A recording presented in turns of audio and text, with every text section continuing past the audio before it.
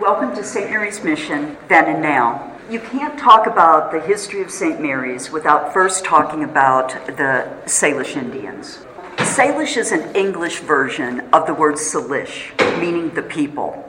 And at their greatest numbers, the Salish ranged from the Pacific Northwest coast eastward through the Intermountain area and out into the Great Plains.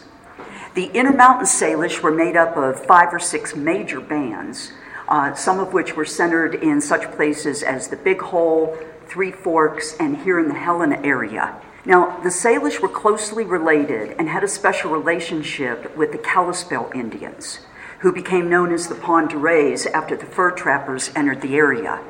So the Kalispel and the Kootenai to the north, the Nez Perce and Coeur d'Alene to the west, the Shoshone to the south. And so those tribes all interacted with each other. In the decades before Lewis and Clark arrived, the consequences of European arrival fully hit the region. And the Salish and their neighbors were greatly impacted in both loss of population and territory.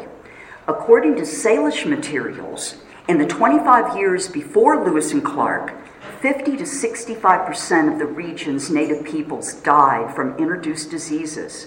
And the Salish and Pend d'Oreille populations that had once ranged from 20,000 as great as 60,000 have been reduced to 2,000 to 8,000 people by 1805. Now, by that same time, the Salish, Pend d'Oreille, and Kootenai of now western Montana had all been forced into the mountains by the Blackfeet Indians who had acquired firearms decades before this. So by the time the fur trappers entered the area, the Salish had been reduced to the mountain Salish centered in the Bitterroot and the coastal Salish in Oregon. Now, this is also the time when the Bitterroot Salish began to be called the Flathead Salish, to differentiate between the two groups. The coastal Salish did the practice that babies in the cradle boards would have their foreheads and skulls reshaped into a sloped shape. They thought that was more attractive. Well, the Bitterroot Salish did not do that practice. Their foreheads were naturally flat, normal, and hence the Flathead Salish, where that came from. Now, at this point, the Bitterroot Salish lifestyle, I gotta get my clicker, I forgot, saw them wintering in the Bitterroot.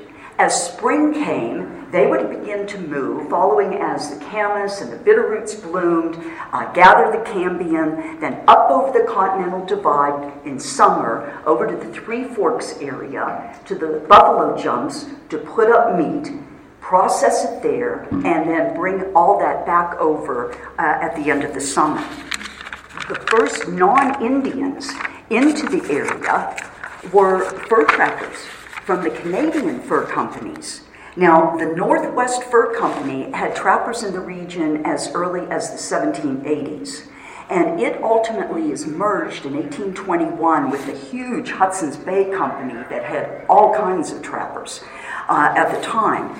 Now, you've got to remember the Louisiana Purchase had only extended the United States westward to the Continental Divide, and the Pacific Northwest had become known as the Oregon Country. And it had been agreed by the Convention of 1818 that the United States and Great Britain would jointly own that area, and that continued clear until 1846 at the end of the fur era. Now, the Canadian fur companies had Iroquois Indians with them. Now, the Iroquois, the 5 tribes that made up the Iroquois Confederation from upstate New York, had been working as trappers and canoemen for the Canadian companies for years.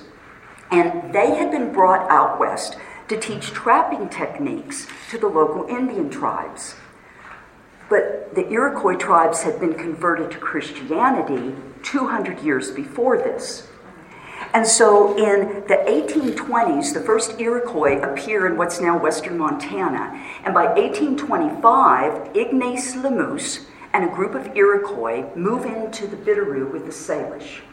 He becomes known as Big Ignace. Now, he's adopted into the tribe, he marries a Salish woman, and it's Ignace that are telling the Salish that they needed black robes.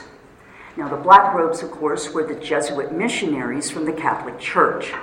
And Ignace was telling them that the Black Robes possessed, among other things, he told them, this powerful medicine that could help their tribe in its survival and their future.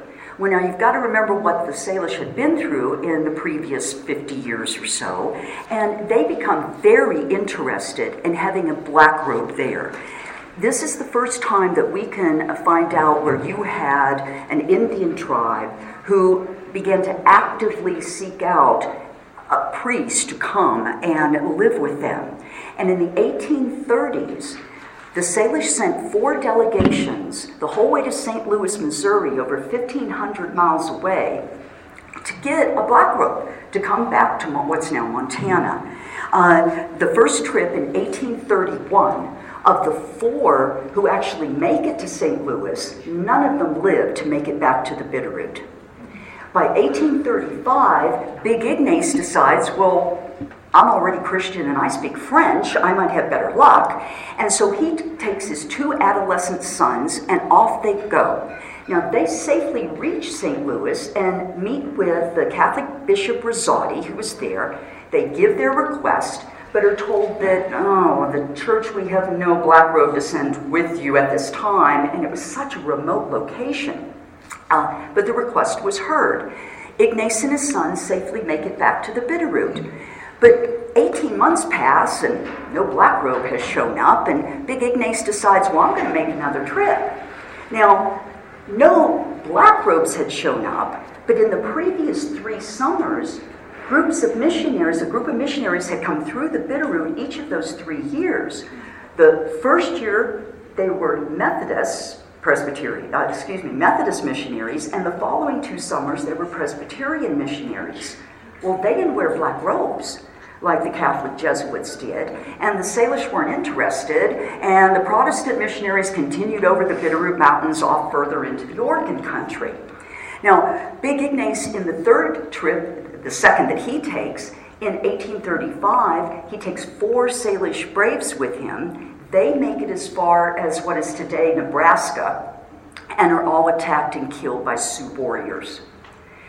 So 2 years later, in 1839, a 4th attempt is made. And this time, the delegation is made up of young Ignace, no relation to the other, and Left Hand Pete. And they leave the Bitterroot heading east, and they get as far as what is today Council Bluffs, Iowa, on the Missouri River. And there's a mission with the Potawatomi Indians. And at that mission is this man, Father Pierre Jean de Smet, the man who is destined to become known as the Apostle of the Rocky Mountains. Now, Father de Smet had been born in Belgium in 1801, and he had wanted to minister to the far western Indian tribes, but at that time, that was about as far west as the church went. So when he finds out where they're from and what they're after, he goes with them the rest of the way to St. Louis. They meet with Bishop Rosati, and he gets permission to come out the following year up to with the Salish, to meet the Salish out here. Now, I should just say quickly that at that point, Left Hand Pete leaves St. Louis and alone travels through the cold, dark winter across the country back to the Bitterroot, because he wants to forewarn the Salish that Father de Smet is coming so that they can get prepared and move to meet him when he arrives. Well, in 1840, Father de Smet and young Ignace, who stayed behind with him, they travel with an American Fur Company caravan on the Oregon Trail. Now, the Oregon Trail had begun to be laid out as early as 1811 by fur traders and trappers. We're talking walking or horseback only at this point.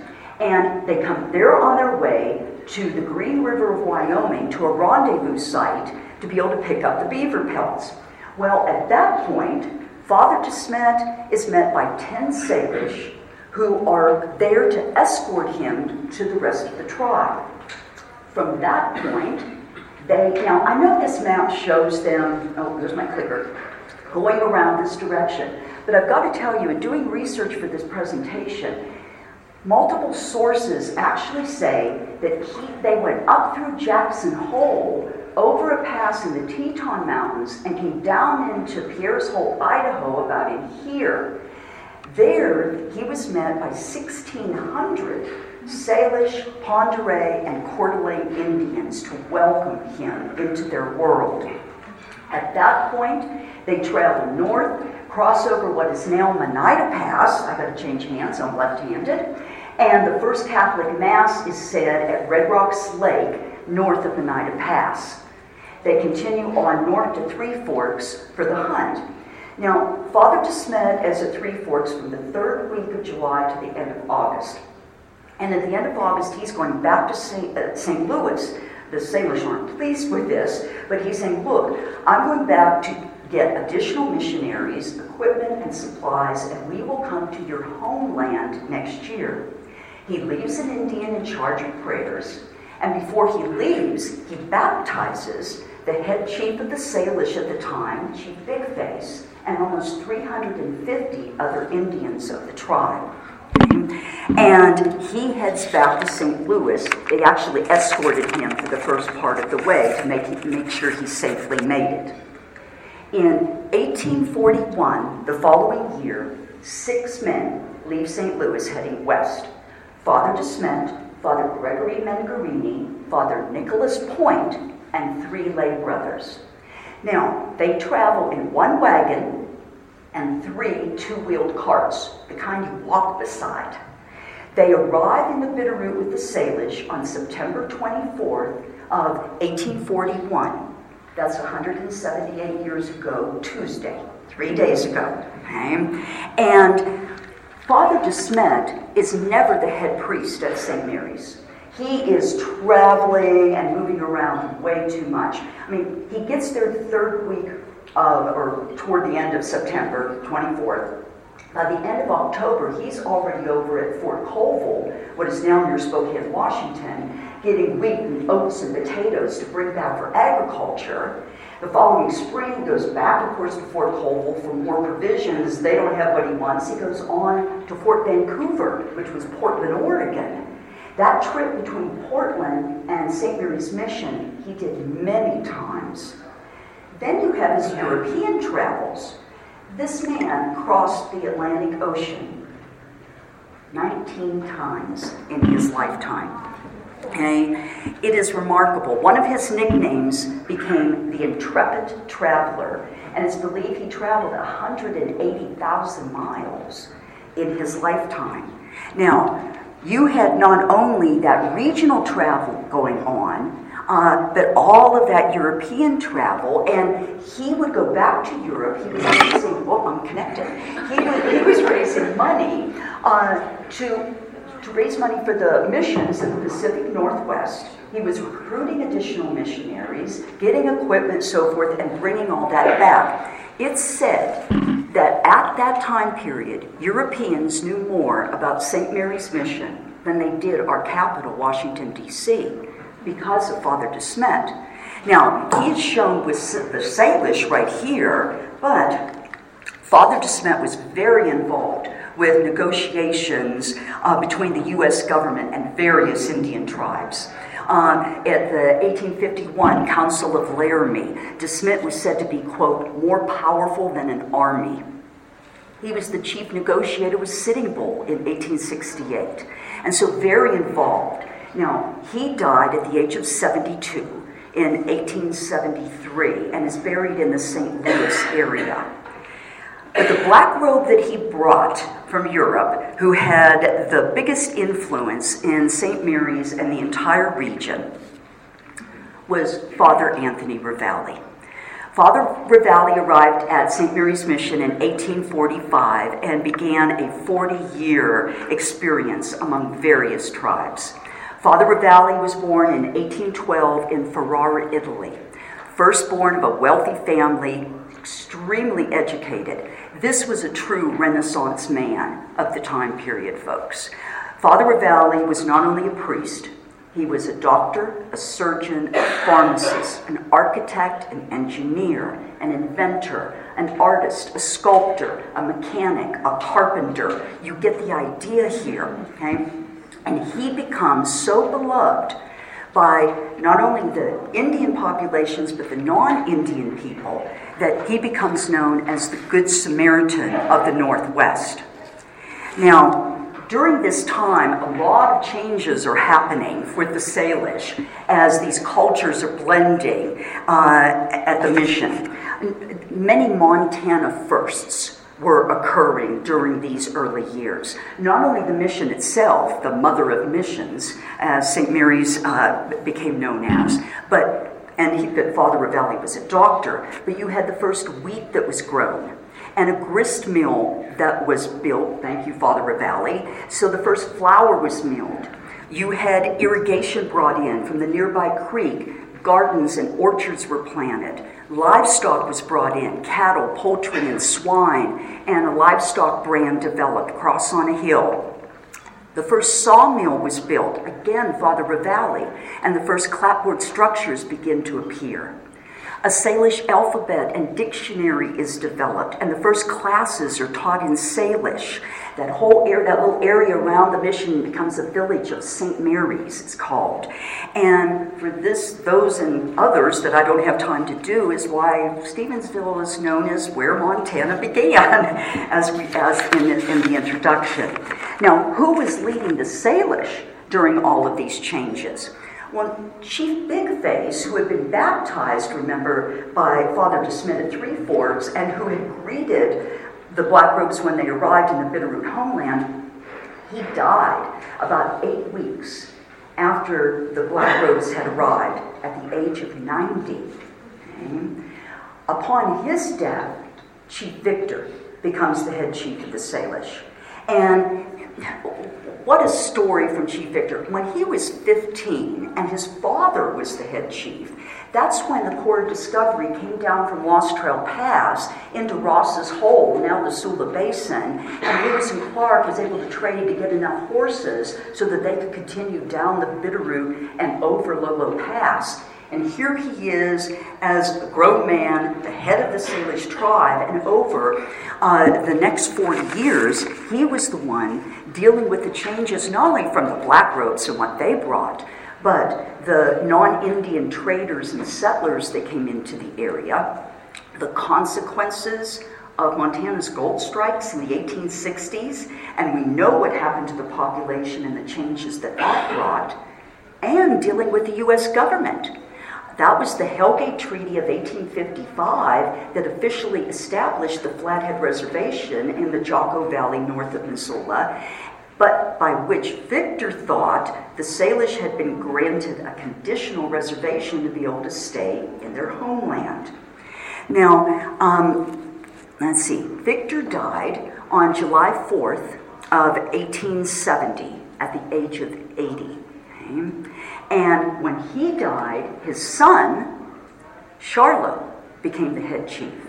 Now, like his father, Charlot really worked to try to keep the Salish in their ancestral homeland in the Bitterroot Valley. Circumstances prevented it.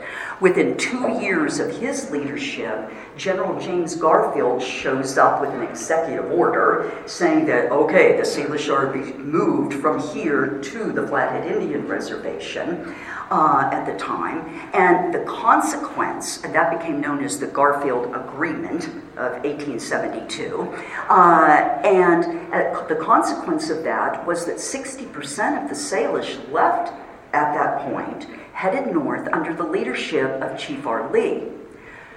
Charlot and the rest stay in the Bitterroot.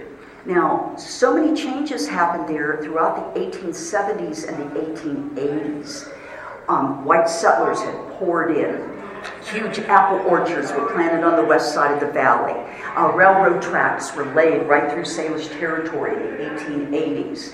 And by the end of the 80s, the Salish that were there still were basically destitute and surviving because of St. Mary's mission. By 1891, Charlot and about 200 Salish that were still there at the time are escorted from the Bitterroot by the military north to the reservation, and he dies there in 1910 at the age of 80, a bitter man. And so Chief Charlo. Now, we have no photographs of the early chapels. They don't exist. The first chapel that was built by Father de Smet and the others when they arrived in 1841, it got flooded out the first spring. They built it right on the east bank of the Bitterroot River, not realizing what our water levels do by early summer. So it was lost. The second chapel became too small within 4 years. And so the third chapel was built, and we're now up to 1846. Now, those years, things had been going extremely well between the Jesuit priests and the Salish Indians. The Blackfeet Indians hadn't been attacking. The buffalo hunts had been good. You had an abundance of food from all the gardens and the livestock that had been brought in, and things were going well. Everything changes by 1850. And by 1850, the priests decide they've got to leave for fear of their lives. Now, what happened that would change the attitude so much? Basically, in a one-sentence, reduction of this, is that the Salish became upset that the priests planned to go to convert the Blackfeet Indians to Christianity, which of course the priests would want to do. But to the Salish Indians, who had made 4 attempts to get to St. Louis and back for that powerful medicine, and they finally have it and things are going really well, and now you're going to give it to our enemies to share, they felt betrayed by that.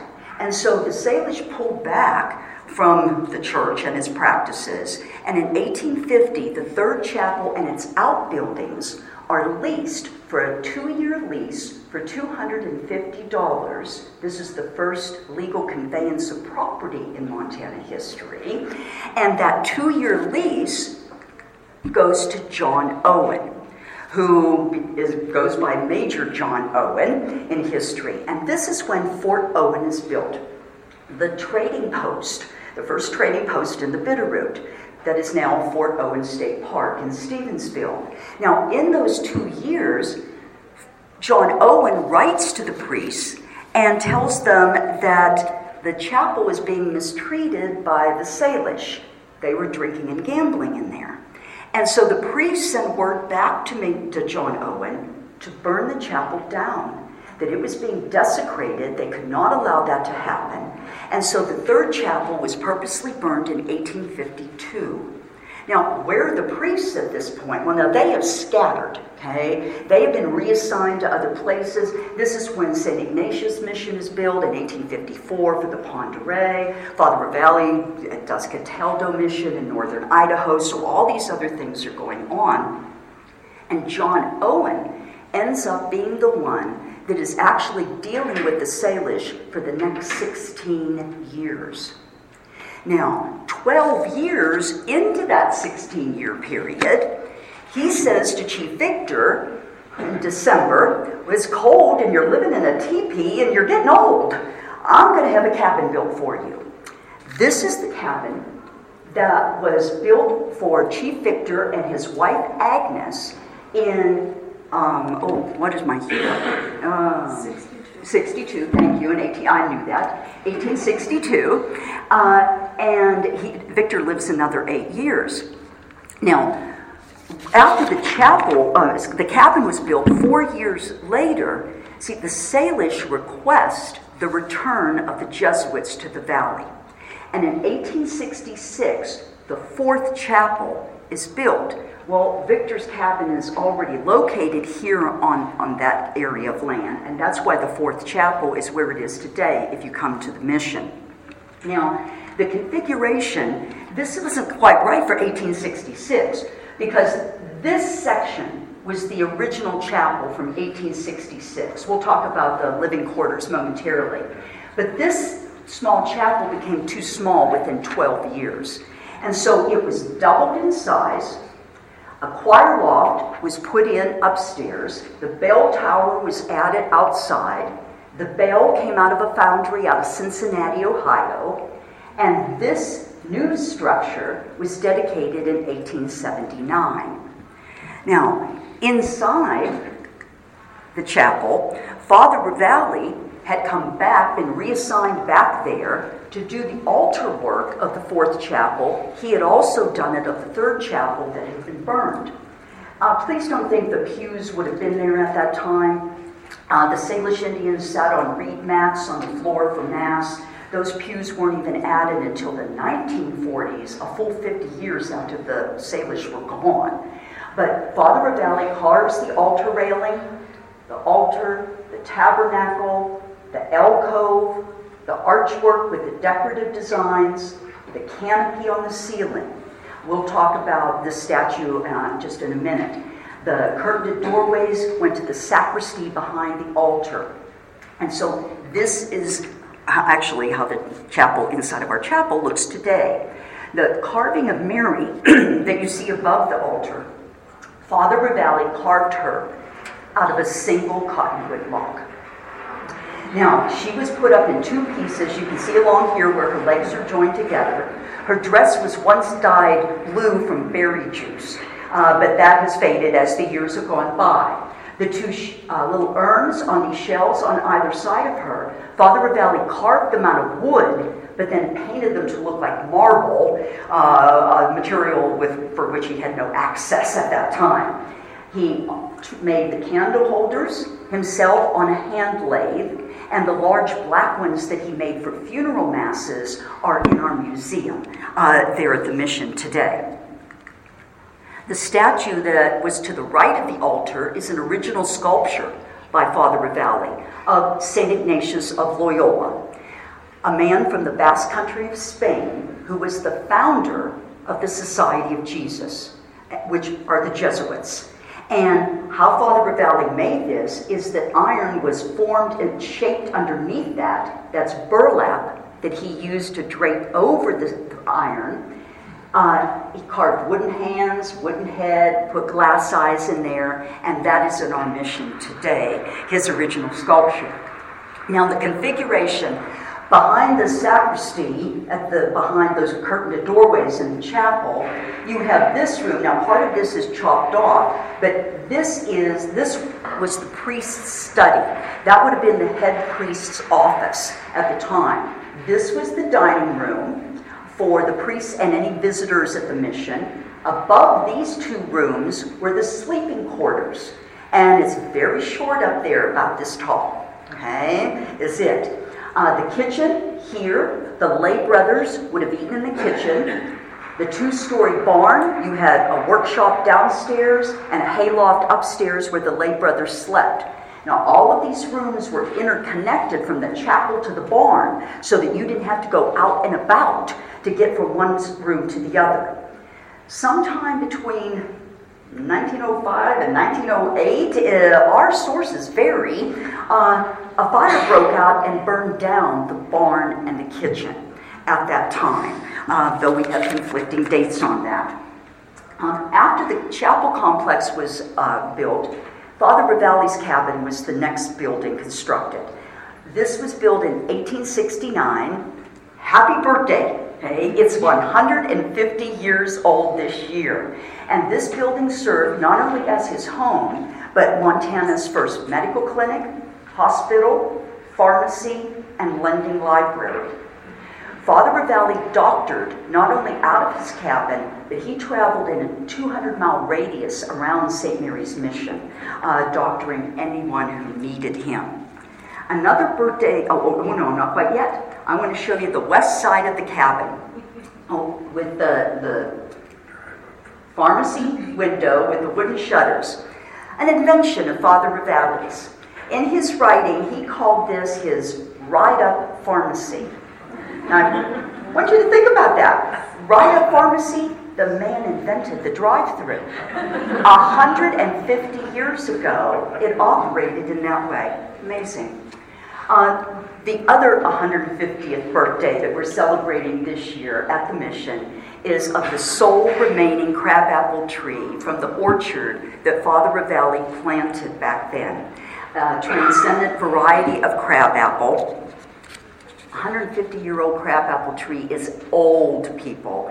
The average age of a crabapple tree is 30 to 50 years, maybe up to 80. Hundreds of grafts have been taken from this tree to keep the genetics alive because of the historical significance of them.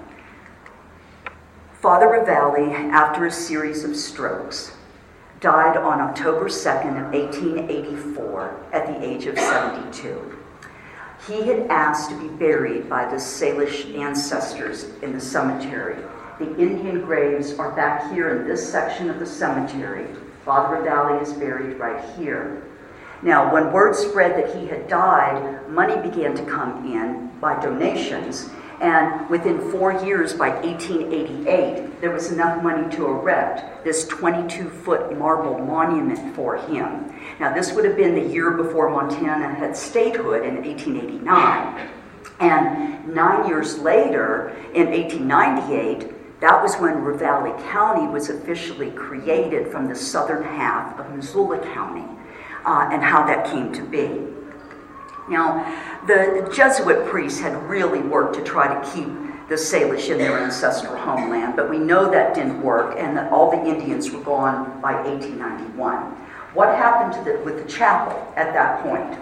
Well, from 1891 to 1908, a priest would come from Missoula once a month to say Mass. From 1908 to 1921, St. Mary's was actually a mission church as part of the Hamilton Parish. But in 1921, it was granted diocesan status itself as a church, and that status remained clear until 1954, when the new St. Mary's Parish Church was built 50 feet to the south. This is our current grounds, the chapel complex, Victor's cabin, Father Ravalli's cabin. Okay. That concludes my part of the presentation. I'm going to turn this over to Lynn at this time. Thank you.